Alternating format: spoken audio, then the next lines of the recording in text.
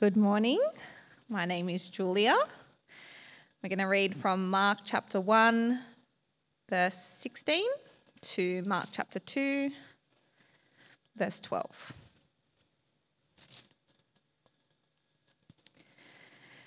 As Jesus walked beside the Sea of Galilee, he saw Simon and his brother Andrew casting a net into the lake, for they were fishermen. "Come, follow me," Jesus said, "and I will send you out to fish for people." At once they left their nets and followed him. When he had gone a little farther, he saw James, son of Zebedee, and his brother John in a boat, preparing their nets. Without delay, he called them, and they left their father Zebedee in the boat with the hired men and followed him. They went to Capernaum, and when the Sabbath came, Jesus went into the synagogue and began to teach. The people were amazed at his teaching, because he taught them as one who had authority, not as the teachers of the law. Just then, a man in their synagogue who was possessed by an impure spirit cried out, "What do you want with us, Jesus of Nazareth? Have you come to destroy us? I know who you are, the Holy One of God." "Be quiet," said Jesus sternly. "Come out of him." The impure spirit shook the man violently and came out of him with a shriek. The people were all so amazed that they asked each other, "What is this? A new teaching, and with authority. He even gives orders to impure spirits, and they obey him." News about him spread quickly over the whole region of Galilee. As soon as they left the synagogue, they went with James and John to the home of Simon and Andrew. Simon's mother-in-law was in bed with a fever, and they immediately told Jesus about her. So he went to her, took her hand, and helped her. The fever left her, and she began to wait on them. That evening, after sunset, the people brought to Jesus all the sick and demon-possessed. The whole town gathered at the door, and Jesus healed many who had various diseases. He also drove out many demons, but he would not let the demons speak because they knew who he was. Very early in the morning, while it was still dark, Jesus got up, left the house, and went off to a solitary place where he prayed. Simon and his companions went to look for him, and when they found him, they exclaimed, "Everyone is looking for you." Jesus replied, "Let us go somewhere else, to the nearby villages, so I can preach there also. That is why I have come." So he travelled through Galilee, preaching in their synagogues and driving out demons. A man with leprosy came to him and begged him on his knees, "If you are willing, you can make me clean." Jesus was indignant. He reached out his hand and touched the man. "I am willing," he said. "Be clean." Immediately the leprosy left him, and he was cleansed. Jesus sent him away at once with a strong warning. "See that you don't tell this to anyone, but go, show yourself to the priests and offer the sacrifices that Moses commanded for your cleansing as a testimony to them." Instead, he went out and began to talk freely, spreading the news. As a result, Jesus could no longer enter a town openly, but stayed outside in lonely places. Yet the people still came to him from everywhere. A few days later, when Jesus again entered Capernaum, the people heard that he had come home. They gathered in such large numbers that there was no room left, not even outside the door, and he preached the word to them. Some men came, bringing to him a paralyzed man carried by 4 of them. Since they could not get him to Jesus because of the crowd, they made an opening in the roof above Jesus by digging through it and then lowered the mat the man was lying on. When Jesus saw their faith, he said to the paralyzed man, "Son, your sins are forgiven." Now some teachers of the law were sitting there thinking to themselves, "Why does this fellow talk like that? He's blaspheming. Who can forgive sins but God alone?" Immediately, Jesus knew in his spirit that this was what they were thinking in their hearts, and he said to them, "Why are you thinking these things? Which is easier, to say to this paralyzed man, 'Your sins are forgiven,' or to say, 'Get up, take your mat and walk'? But I want you to know that the Son of Man has authority on earth to forgive sins." So he said to the man, "I tell you, get up, take your mat and go home." He got up, took his mat, and walked out in full view of them all. This amazed everyone, and they praised God, saying, "We have never seen anything like this."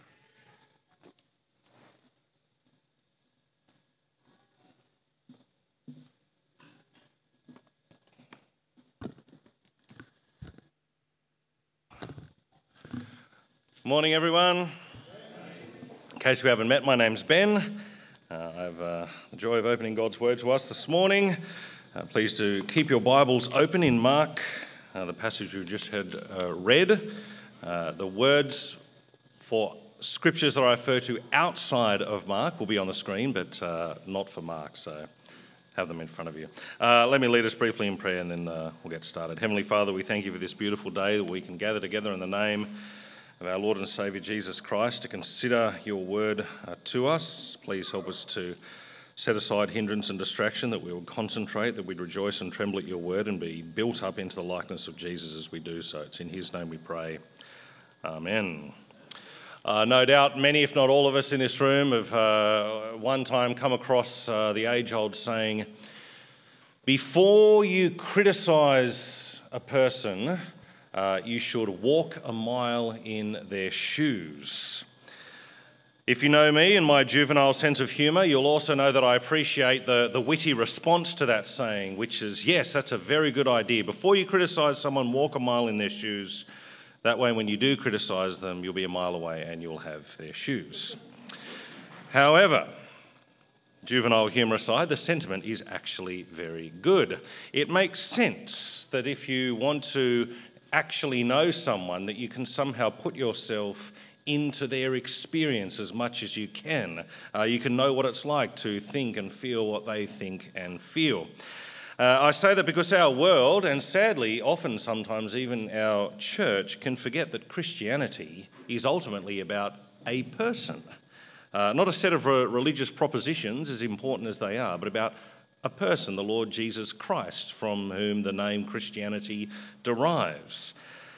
Wherever you are on the spectrum of belief, from someone who's maybe not yet even a follower of Jesus through to someone who's been walking in faith for 50 plus years, it always is the case that finding out about a person is frankly more enjoyable and sort of intriguing than finding out about a set of ideas. I remember as when I was very young, sometimes we go to dinner at this little pizza restaurant, and rather than having the kitchen kind of shut up out the back, it was like right in the front, there was this big pane glass window, and the dude was kneading the dough and then turning it and spinning it and flipping it, right? You know, anyone ever been to a restaurant like that? Are they still a thing?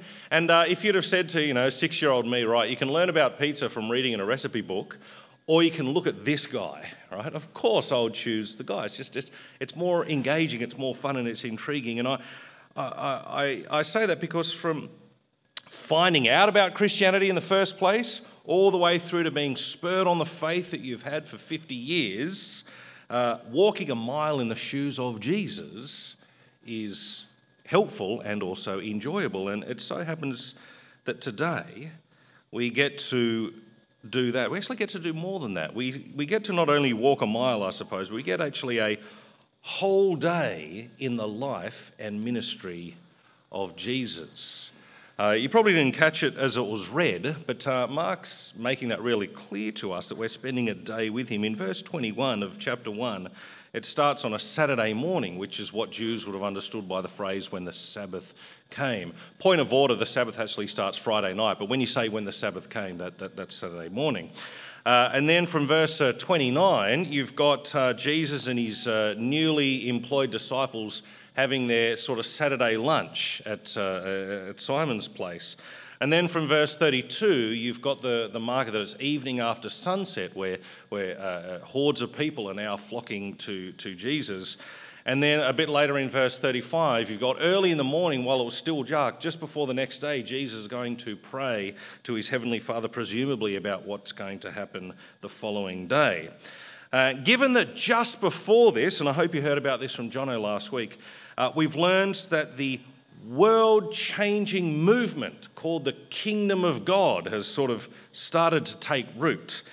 Well, it follows that a day in the life of Jesus is kind of like a day learning about what this movement is, what the Kingdom of God is, and what it means for Jesus to be the one who heads this movement. But just before we get into it, it's helpful to notice who gets to see the day in the life of Jesus. Look in your Bibles from verse 16, just a little prelude to the day. Verse 16, chapter 1, as Jesus walked beside the Sea of Galilee, he saw Simon and his brother Andrew casting a net into the lake, for they were fishermen, i.e. normal, Joe Blow, regular folks. Verse 17, come follow me, Jesus said, and I'll send you out to fish for people. If you're my age or older, you might have a song that comes to mind that once upon a time was sung. Actually, for my curiosity, how many people know it? I will make you... 1, 2, 3, yeah, gee. Sunday school, we've got to bring back the oldies. Yeah, right.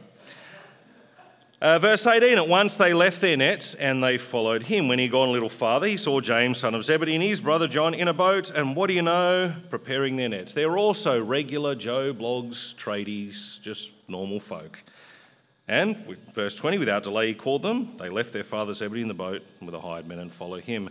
Basic gist is that those who Jesus brings to this eternity-changing movement that God is inaugurating, called the Kingdom of God, the Kingdom of Heaven, are ordinary, unimpressive people. And if they get to spend the day in the life of Jesus learning about the kingdom, so we, being frankly ordinary and unimpressive people, get to do likewise. So whoever you are, and wherever you're at in your relationship with God, let's enjoy spending a day in the life of Jesus and seeing what it teaches us about this movement that God has begun and that will continue into eternity. Point 1 on your outline, if you're a note taker.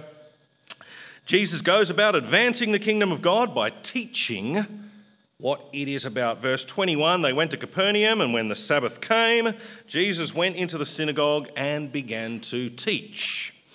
The people were amazed at his teaching because he taught them as one who had authority, not as their teachers of the law. And of course that begs the question, well, in what sense is Jesus' teaching somehow distinguished from what they normally had? In what sense is it authoritative? Well, we know that his teaching is about the kingdom of God. If you just look back a couple of verses to chapter 1, verse 14, 15, you get the summary of what Jesus is basically teaching, right? The kingdom of God is at hand. Repent and believe in the good news, right? That's the content of his teaching. But as the king of that kingdom, Jesus is able to give very powerful illustrations of that truth, that the kingdom of God really is at hand. You see, if God's kingdom advances, it's only right that you would expect the things that are opposed to his kingdom, i.e. spiritual and physical sickness and brokenness, the effects of our fallenness, you would expect those things to begin to come undone. So as he does his teaching, he demonstrates the validity of it, I think, with authority. We get an example of it, which Mark records for us from the next verse. Verse 23, just then a man in their synagogue who was possessed by an impure spirit cried out, "What do you want with us, Jesus of Nazareth? Have you come to destroy us?" Answer, yes. "I know who you are, the Holy One of God." "Be quiet," said Jesus sternly. "Come out of him." The impure spirit shook the man violently and came out of him with a shriek. The people were all amazed that they asked each other, "What is this, a new teaching and with authority?" The new teaching is the kingdom of God is at hand, but he does it with authority. He can demonstrate the validity of this by literally showing that the kingdom of the devil is coming undone.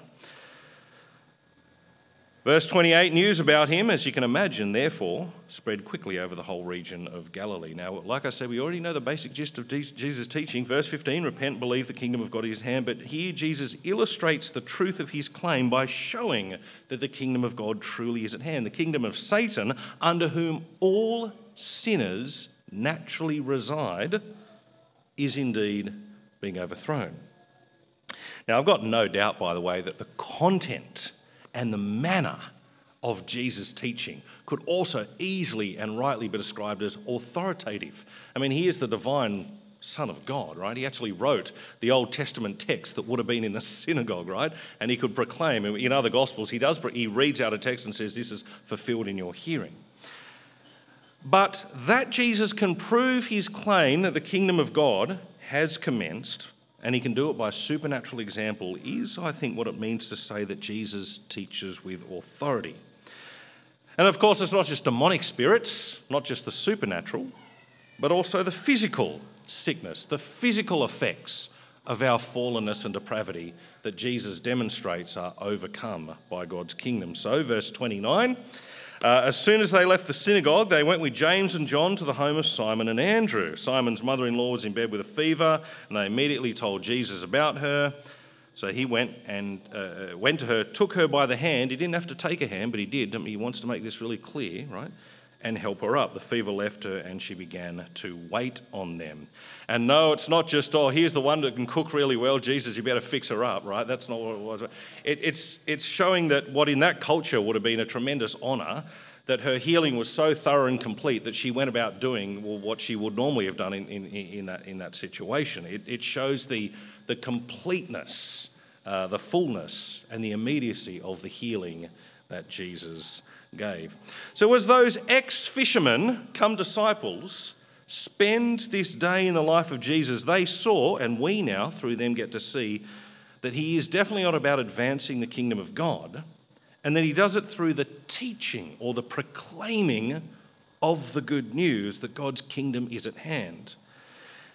The illustrations he gives verify and validate and back up that teaching, but of course those illustrations are out of this world, kind of literally, they're supernatural healing. And so they're very, very, very popular.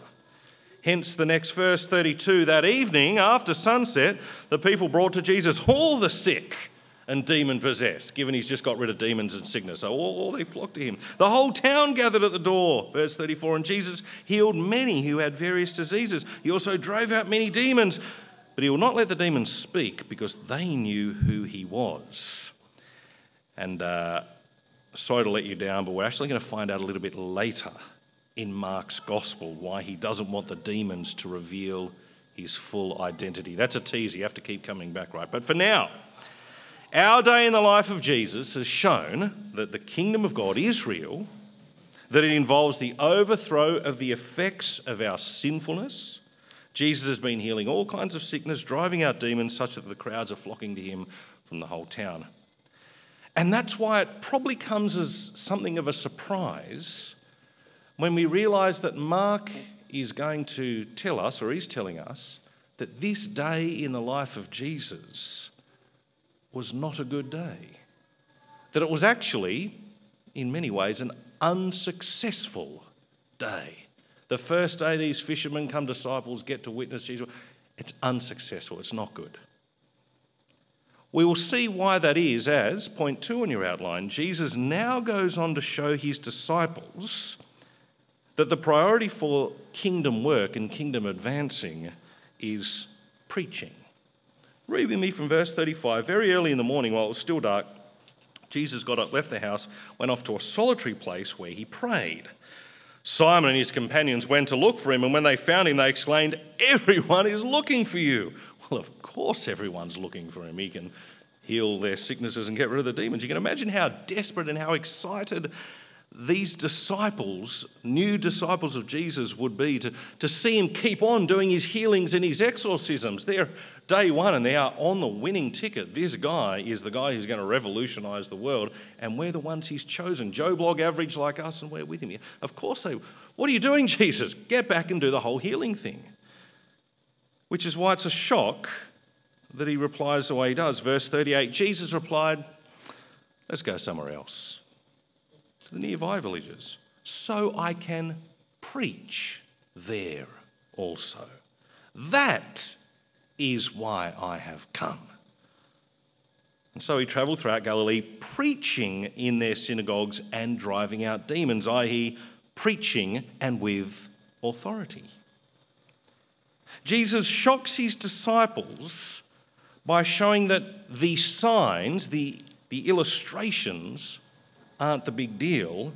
It's the teaching that matters, not the illustrations, no matter how powerful and validating they may be, which, of course, in Jesus' case, they're amazingly powerful. In fact, Jesus choosing to leave at this high point implies that these people of Capernaum, by and large, have not repented and have not believed. They have not embraced the kingdom of God.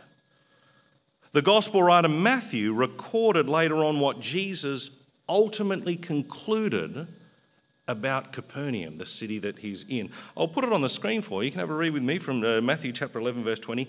And Jesus began to denounce the towns in which most of his miracles had been performed. Why? Because they did not repent.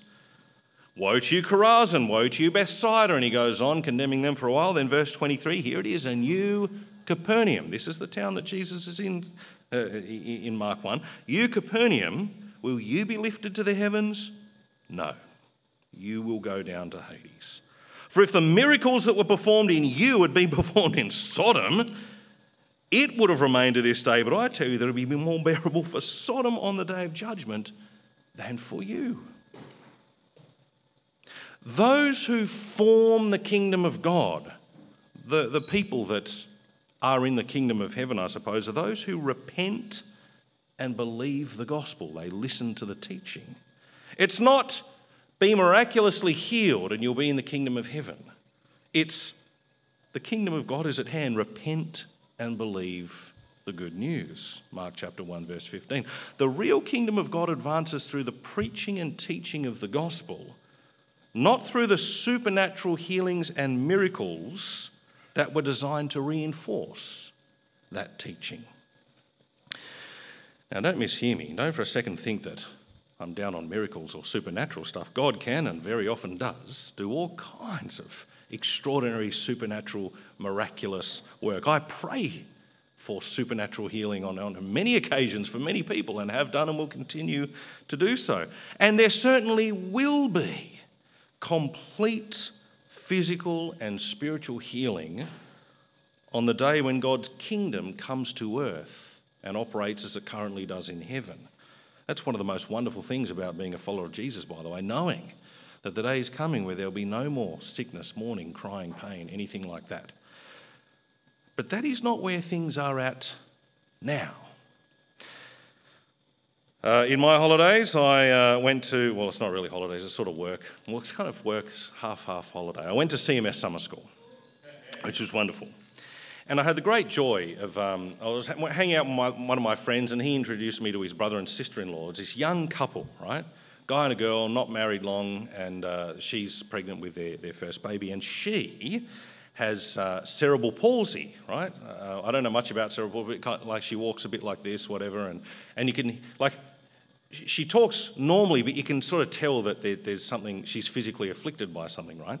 But she's an absolutely wonderful lady, and we were just having a wonderful conversation, you know, thoroughly switched on Christian, and they're talking about their excitement of the new baby. But halfway through the conversation, she talked about one of the great difficulties she has, which is that often she'll be walking through the Parramatta Mall, and she said more often than once in 2 months, so once in 2 months at minimum, someone will come up to her, a random stranger, and offer to pray for her healing in the thinking that this lady is obviously not a Christian, but if I pray for her, she'll be healed, well, then she'll be a follower of Jesus, right?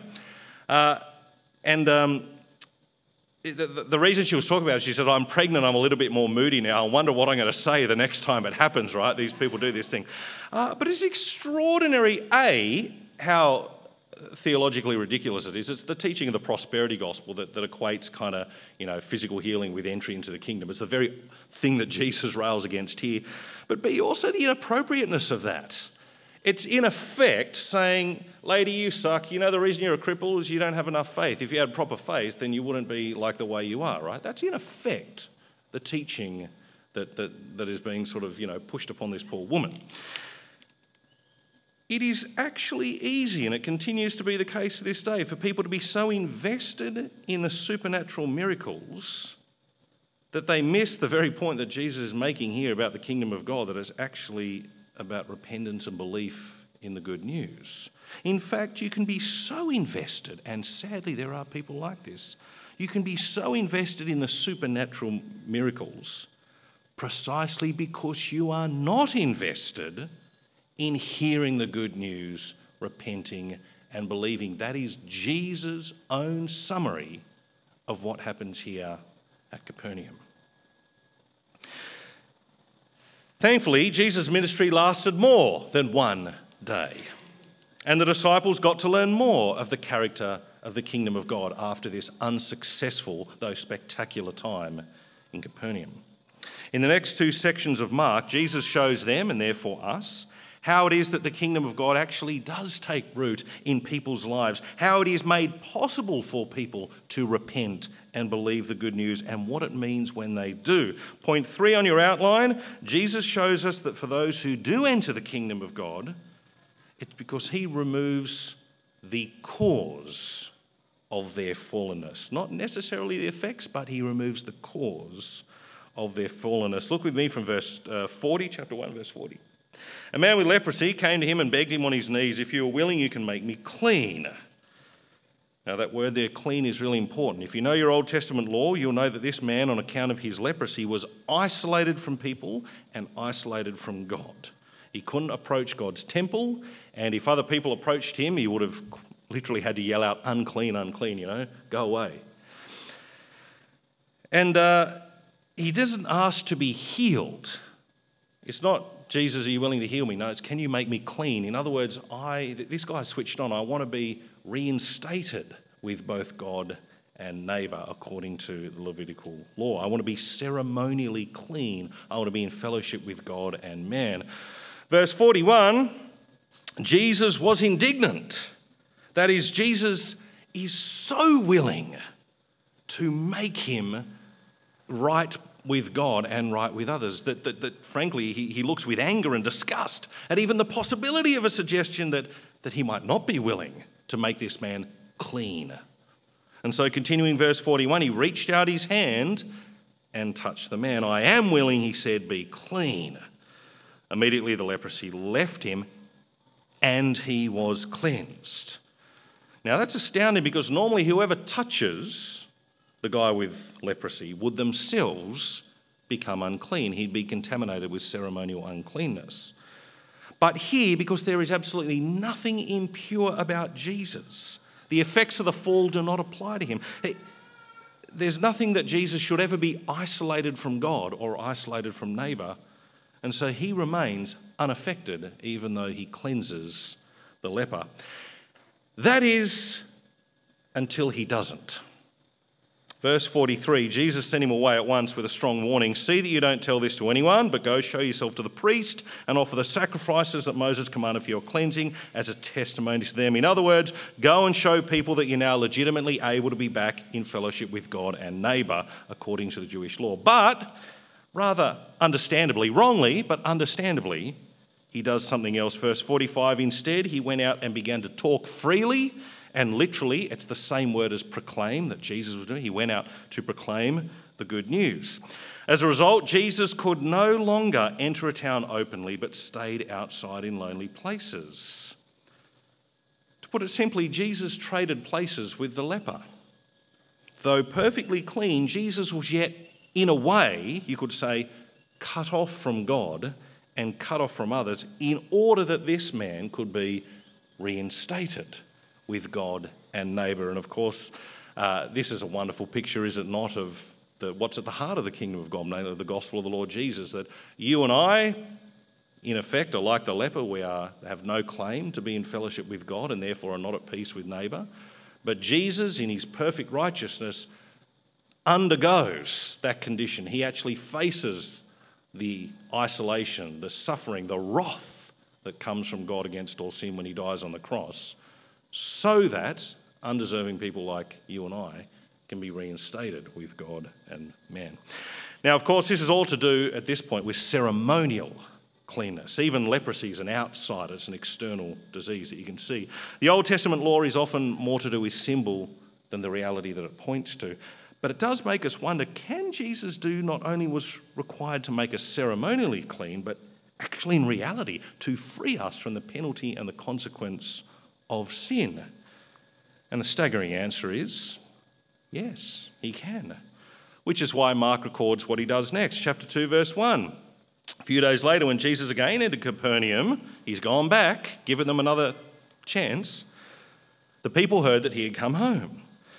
They gathered in such large numbers that there was no room left, not even outside the door. Noticed that basically when he left off Capernaum, that was all the people were crowding and he got out of there and he comes back, it's still the same, and they're probably all expecting healing. But, continuing verse 2, and he preached the word to them. Verse 3 didn't stop people from wanting the healing, and rightly so. Verse 3, some men came bringing him a paralysed man carried by four of them. Since they could not get him to Jesus because of the crowd, they made an opening in the roof above Jesus by digging through it and then lowered the mat the man was lying on. And one of my favourite Christian comics out there is you got this picture of all guys digging through a roof, and there's this one dude in a house just sitting on his lounge, and all the crumbs are coming into and he looks up, and they look down at him and they go, oh, sorry, wrong house. Gotta go next door. Once you got that in your head, you can't get it out. Anyway, when Jesus saw their faith collectively, that includes the guy on the mat, he said to the paralysed man, son, your sins are forgiven. Now, I suspect we're all familiar with this part of the Bible, but nonetheless, we need to appreciate the extraordinary sort of, intensity of emotion that would have happened at this point. Everyone would expect that Jesus, who they've seen already heal heaps of people, would say, son, get up, take your mat and walk, and he would be healed. But remember, Jesus is on about, and he's already made the point to his followers, that he's on about teaching. He wants repentance and belief. It's the kingdom of heaven. The miracles are to support that, not the other way around. And so Jesus, he's teaching the word of God to them. He says what this guy's greatest need is in order to enter the kingdom is not actually a miraculous healing. It's that his sins can be forgiven. Jesus sees the greatest need that people have.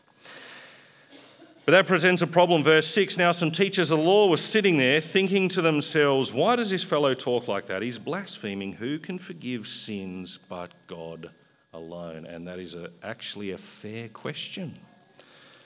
If I walk and kick Gav in the sins because I'm really angry, and then I say to Fletcher afterwards, Fletcher, can you please forgive me for that, right? There's something wrong and confused about that. The one I've offended is the one to whom I need to be reconciled. I need to seek forgiveness. Now, all sin is ultimately against God, and therefore it's really only God's prerogative to pronounce forgiveness for sin.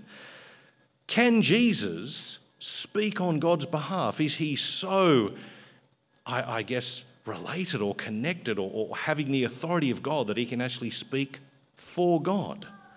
Well, we continue, verse 8.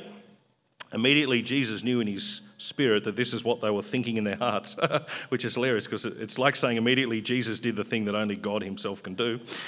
And he said to them, why are you thinking these things? Which is easier, to say to this paralysed man, your sins are forgiven, or to say, get up, take your mat and walk? Obviously, the latter thing is easier.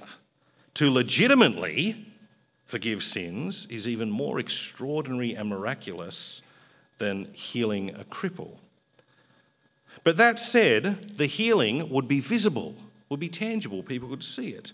Hence, it could serve as yet another powerful illustration of the claim that Jesus is making, that he has the authority to legitimately forgive sin, and so he goes ahead and does it. Verse 10, but I want you to know that the Son of Man has authority on earth to forgive sins. I want you to know that I can do the harder thing.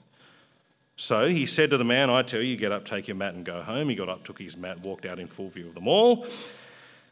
This amazed everyone, and they praised God, saying, we have never seen anything like this, which is good and sort of not quite good, both at the same time. It's wonderful. They're praising God. Praise God. I'm glad this happened.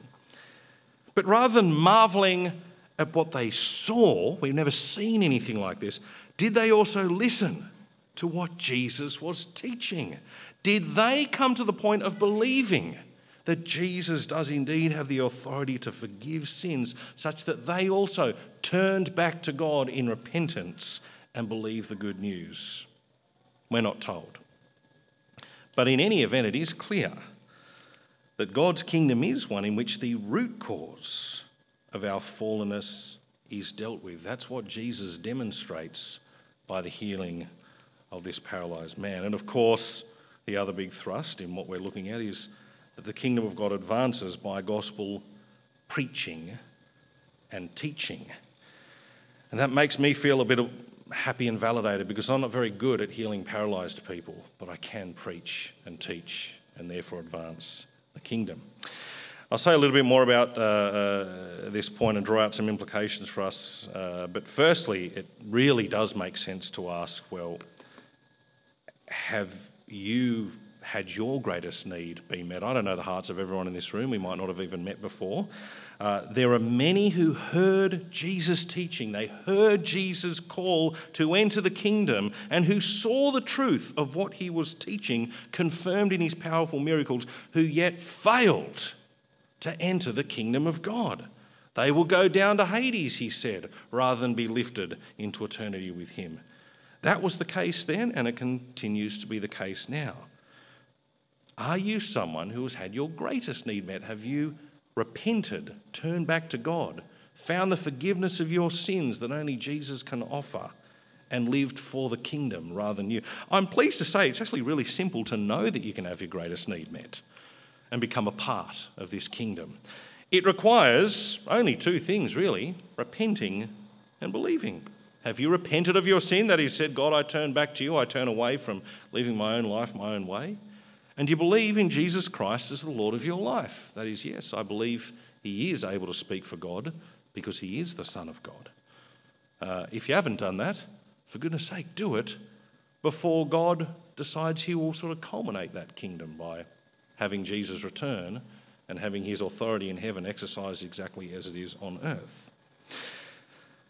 For us, the church, who are living in and for God's kingdom, a really important thing to remember is that there's no such thing as living in what I'm going to call parallel to the kingdom. This is our big problem. See, it's not that God's great movement of establishing the kingdom is sort of here, and my life is kind of here, and occasionally I dip in to kingdom living, right? It's not like, oh, well, here's my bit. I got my job, I got my family, I got my education or whatever, and oh, there's the Jesus bit. Oh, I better show up at growth group and church, and so I'm kind of like living my life and periodically kingdom life. That the kingdom just doesn't operate like that, right? It's as drastic as going from paralysed to walking. It's as life-changing and all-encompassing as something like that. So when it comes to things like, well, with my family, with my job, at every single point of the way, the question is, well, how do I live the kingdom life in that context? How do I use my work to advance the kingdom? How does what I do with my time support and promote the proclamation of the gospel? That's the way people in the kingdom live. And also, as Jesus makes it clear that the kingdom does grow through a proclamation, we call that the ministry of the word. Well, it makes sense that there's something, how do I put this, distinctive about the ministry of word and prayer compared to all other ministry. This idea came under attack about the last sort of 20 years. I know all ministries are the same, and some people have sort of like word kingdom building ministry and other people have to put it really, really delicately, that's rubbish. The Word of God is the means by which God has chosen to build and establish his kingdom, and all people, all followers of Jesus are engaged in word ministry. As a matter of fact, the Apostle Paul would later say that we all have this treasure in jars of clay. I know we're broken and we've got issues, right? But every one of you is like a letter that sort of says to the world, oi, Jesus Christ is Lord, repent and believe the good news. There are varying degrees to which we, in our sort of day-to-day lives and pragmatic circumstances, read out that letter, but it's there with every single believer. And so it's only ever always right that as followers of Jesus we ask, well, what's our part in the advancing of his kingdom? Just like those fishermen probably would have been asking. They had the great joy of learning what the ministry is like, what Jesus is like. Well, we've had that great joy even more than them. It's only ever always right for us to ask, what's our part to play? There are Christians through the ages who have done things like, I'll work one day less a week, take a pay cut so that I can teach scripture to the children in the local primary school. I am qualified to work as a high-up IT tech, but that work makes me in a room with only one other person day and night, whereas if I become a hairdresser, I can speak to people day and night randomly, and I'll do that for the sake of the gospel, right? There are all sorts of ways in which people live for the kingdom of the Lord Jesus that our world thinks is stupid, but that from the perspective of eternity is absolutely wonderful. I hope this year is a year where you think about how can I be invested in the ministry of word and prayer with whatever God has given me. Let me conclude in prayer. Let's pray. Heavenly Father, we thank and praise you for your Son, our Saviour, the Lord Jesus Christ, who has actually taken away the root cause of our alienation from you and our lack of peace with one another. Heavenly Father, we thank you for the good news, the proclamation of the gospel that Jesus Christ is Lord and that he's made it possible for us to be in right relationship with you. We thank you that he demonstrated the truth of that good news and even continues to do so through profound, supernatural, miraculous stuff. But Heavenly Father, may we not be so hard-hearted as to embrace the supernatural at the expense of the good news. We ask these things in Jesus' name. Amen.